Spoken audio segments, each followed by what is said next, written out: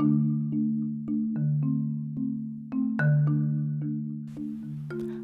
this is Amy, and welcome to Screaming into the Void.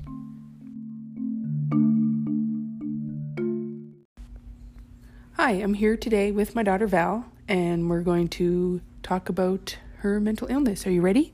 Uh-huh. Okay, so when did you know that things weren't super duper with you? Probably the end of high school. I started to get really iffy. And I just thought maybe it was like, oh, yeah, it's high school, the end of high school, everything sucks. But eventually, especially when we went to Scotland, I was like, I don't think being like really angry and sad all the time is normal. And thinking that people were watching you all the time? Yeah. Yeah. Because you know they really weren't watching you, right? In the back of your head, but I always think like anxiety when it comes in is it's very forward thinking. So you're not really thinking about anything else except that. Even if the back of your head is going, no one's actually watching you or no one's actually following you, the front of your brain is like, oh my God, they're watching me and I need to go home and get in my bedroom and hide from everybody and yeah. I think it's very forward thinking, and it kind of isolates your brain to that specific moment. Thinking. Yeah, in that moment. Yeah. Okay, and what did you think when I took you to the doctor the first time? The first time? Do you mean with the dude doctor? The dude doctor? And we talked about how you were feeling. And we just did the app and stuff. He wanted you to do the app. Oh, he sucked. Well, he didn't suck. He just didn't know you as well as our regular doctor. Well, and I don't think he wasn't a regular doctor there, wasn't he? Yeah. Oh, well, he doesn't really, I don't think he has a lot of mental health patients, because if he was like Judy, who has worked with you and probably works with several other people with mental illness, he would have been like, oh, well, let's try this and then you can come back in a couple of weeks if you don't think it's working, and then we can try you on meds. Do you think you were more prepared for our second visit to our actual doctor? Yeah, because I wrote everything down, which is my anxiety, me going, okay, if I don't write everything down, then I'm going to forget something, and then what if that doesn't help her diagnose me properly? So I think that was a good thing, because then I was prepared, and I was able to tell her everything, and then she was able to get a more clear visual, I guess, of my mental illness, and then she was able to diagnose me properly. Okay, what did you think when she talked about medication with you? It was a little scary.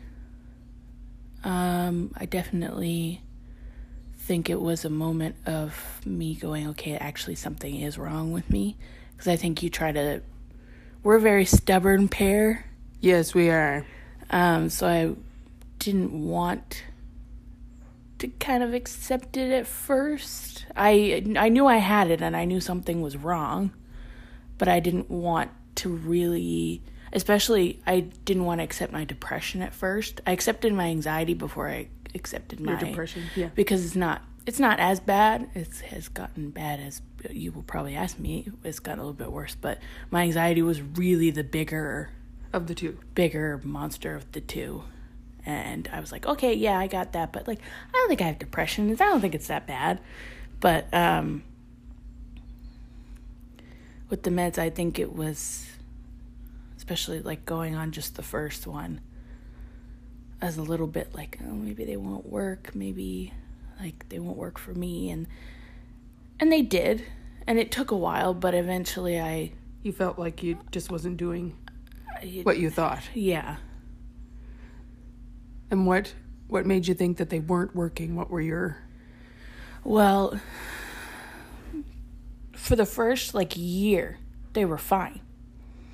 And then eventually I kind of started to get, not every symptom again, But, like, little things were starting to make me really angry and, like, excuse me, like, I started to have that, not, like, the people are watching, well, that one did come back, but, like, not the following me and stuff like that, but I just felt in an open space that, like, everyone was looking at me like this and being like, wow. Okay, people can't see when you say looking at me like this. Oh, right. Well, I just thought everyone was looking at me really weirdly and being like, oh, something is wrong with her.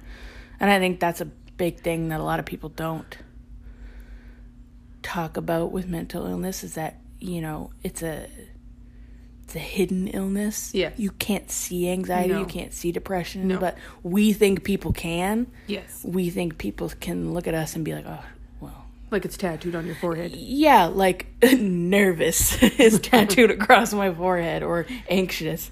So I think, yeah, I think it was. That was just, you just It felt was like. just starting to really, and then the depression started to get really bad. I was really irritable. I wouldn't say necessarily, for me, depression is a lot of sad. No. Or depressed. I think it's a lot of anger. Mm-hmm. And I was doing, when I was doing, like, you know, I wanted to look into depression and anger, and doctors were talking about, and psychologists have done research, and they talk about how that's a big thing that people don't talk about with their depression is their your anger. Yeah. Because for me, that was a really big part of it. I was like, why am I angry all the time? And why do I get angry at things that, like, I never used to get angry at? So I think that was a big thing. Yeah, because depression isn't necessarily sadness. It's not, you know, No. it can be like angry and irritable and snappy, and you just don't want to be around other people because you know you're going to get angry. Yeah. And that's why I, like, avoided family members a lot, because I was like, especially Ivy. I mean, she's so young, and she also has a mental illness that, you know, causes her to be like all the time. But and I felt bad because I was like, you know, I know she's not purposefully trying to make me angry. Well, no, because she's 7. Because she's 7. She's a kid. But my brain was going, oh, well, that makes me angry. I don't want to be around it. You know, so that it was definitely isolating me from people too. Yeah. Which sucked because I'm a family person. I like to be around my family. But when you're angry all the time, you don't want to be angry at them. No.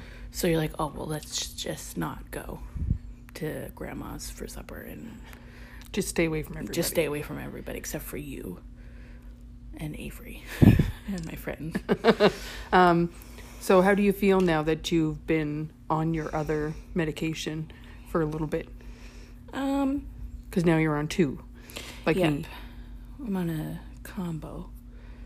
I definitely feel better. I'm not as angry. Yeah. I think the can I say what it is? Yeah, you can say what it is. The Abilify definitely took it took that anger edge off. Yeah. I definitely still get angry, and I know that because some people will think that their meds will cure.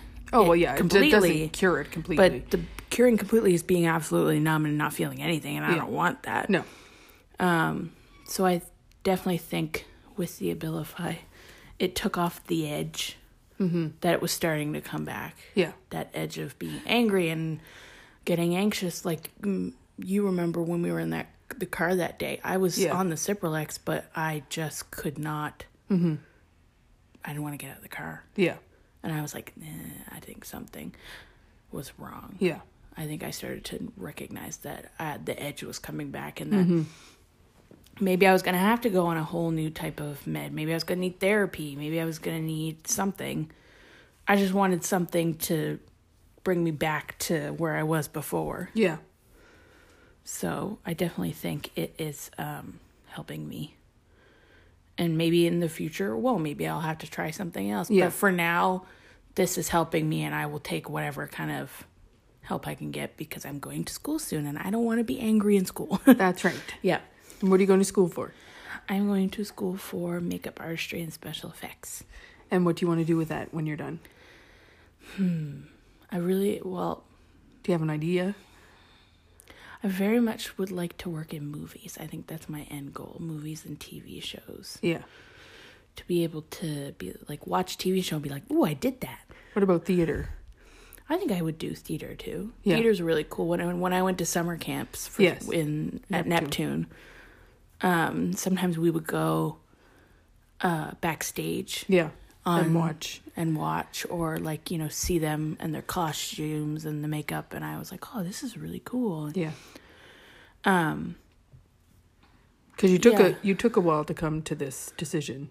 I didn't start, like, I definitely, like, had thoughts about it in junior high and high school, but it didn't really take me, like, to be like, yeah, this is what I want to do until probably, like, grade 11 and 12. I was like, yeah, this is what I definitely want to do. But you took some time off after school because we needed to get you sorted out. Yeah. There was a lot of, because we thought it was birth control. We thought it was, like, just, like, actual levels of things in my brain or things in my body, but in the end, I'm just like you. You're so lucky. I'm your clone. So what advice would you have for people your age? People my age. Like if they're not feeling... I'd say probably my age range would be like 18 to 21. So like you're just getting out of school. Yeah. Because it's normal to be scared. Definitely normal. Like we all shared a feeling of like, school is done. School's done. What do I do? Yeah. And especially when you are struggling with a mental health issue, your brain is going, oh God, I don't think I'm going to be able to do anything. Yeah. What if, you know, I may love this and I want to do it, but what if I suck at it? Or what if I am God awful and I change my mind? And it's okay to change your mind. And I don't think, and they say that to you in high school, but they don't really like, you know, support. They're saying that to the quote unquote normal kids who don't struggle with, you know, the voices and the self-doubt, and I call them my demons. Everyone calls them that, but like my, you know, the people sitting on my shoulders going, oh, you're not gonna be able to do that. You know that, right? It's hard to accept that you are going to need help. I have friends who won't get help, and then I'm helping them get help because I was like, you know, you want to do this with your life, but that's holding you back because it's telling you that you can't. So basically find someone you trust. You got to really like find someone that, you know, even if you were to be like, hey, I killed somebody, they'd still love you. Nice. We don't kill anybody, just so that putting that out there. Well, yeah, we don't kill anybody, but people think we kill people. Okay, that's a whole other different podcast. Yeah, you know, but you know. As in the mentally ill are usually the ones that commit crimes. Yeah, on TV shows and stuff. Okay, anyways, you have to really find somebody that would be there and be like, okay, well, what can I do? You know, even if it's just sitting there and listening and then being like, you know, do you want me to help you make a doctor's appointment? Because that's what I did for my friend. She just couldn't pick up the phone and make that the appointment, because I said to her, I know it's not you know, making the appointment with your doctor, but it's like a step to the doctor. Yeah, that's a scary step. Into the doctor, because you had to make my appointments because I was like, that's scary. I don't want to call the doctor. Yeah. I can do it now. Well, yeah. I did it for myself to get a refill of my prescription. Yes, you did. Which was a big step for me. Yes. You have to find someone that would do little things like that, or who would be like, who you could call, or you could send a text to, or you could, you know, someone that would, you know, I need to go out and get this. Will you come with me? Yeah. You know, so I'm not as nervous, or I'm not as on edge. Mm-hmm. So I think, especially this, being 20 years old, you have a lot of like guilt. I have a lot of guilt because I think that because I'm struggling sometimes, you know, like I should be, you know, because, you know, your grandparents or other people hear me like, you should be helping your mother. And I'm like, I need to help myself too. Yes. And you do help your mother. And I do, but there's still that, like, every I know. once in a while, I'm like, oh, I didn't do that for Mom. I feel bad. But, you know, and if you're, Yeah.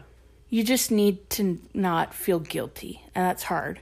Yes, it's very hard. But you need to help you as much as you love to help others. Yeah.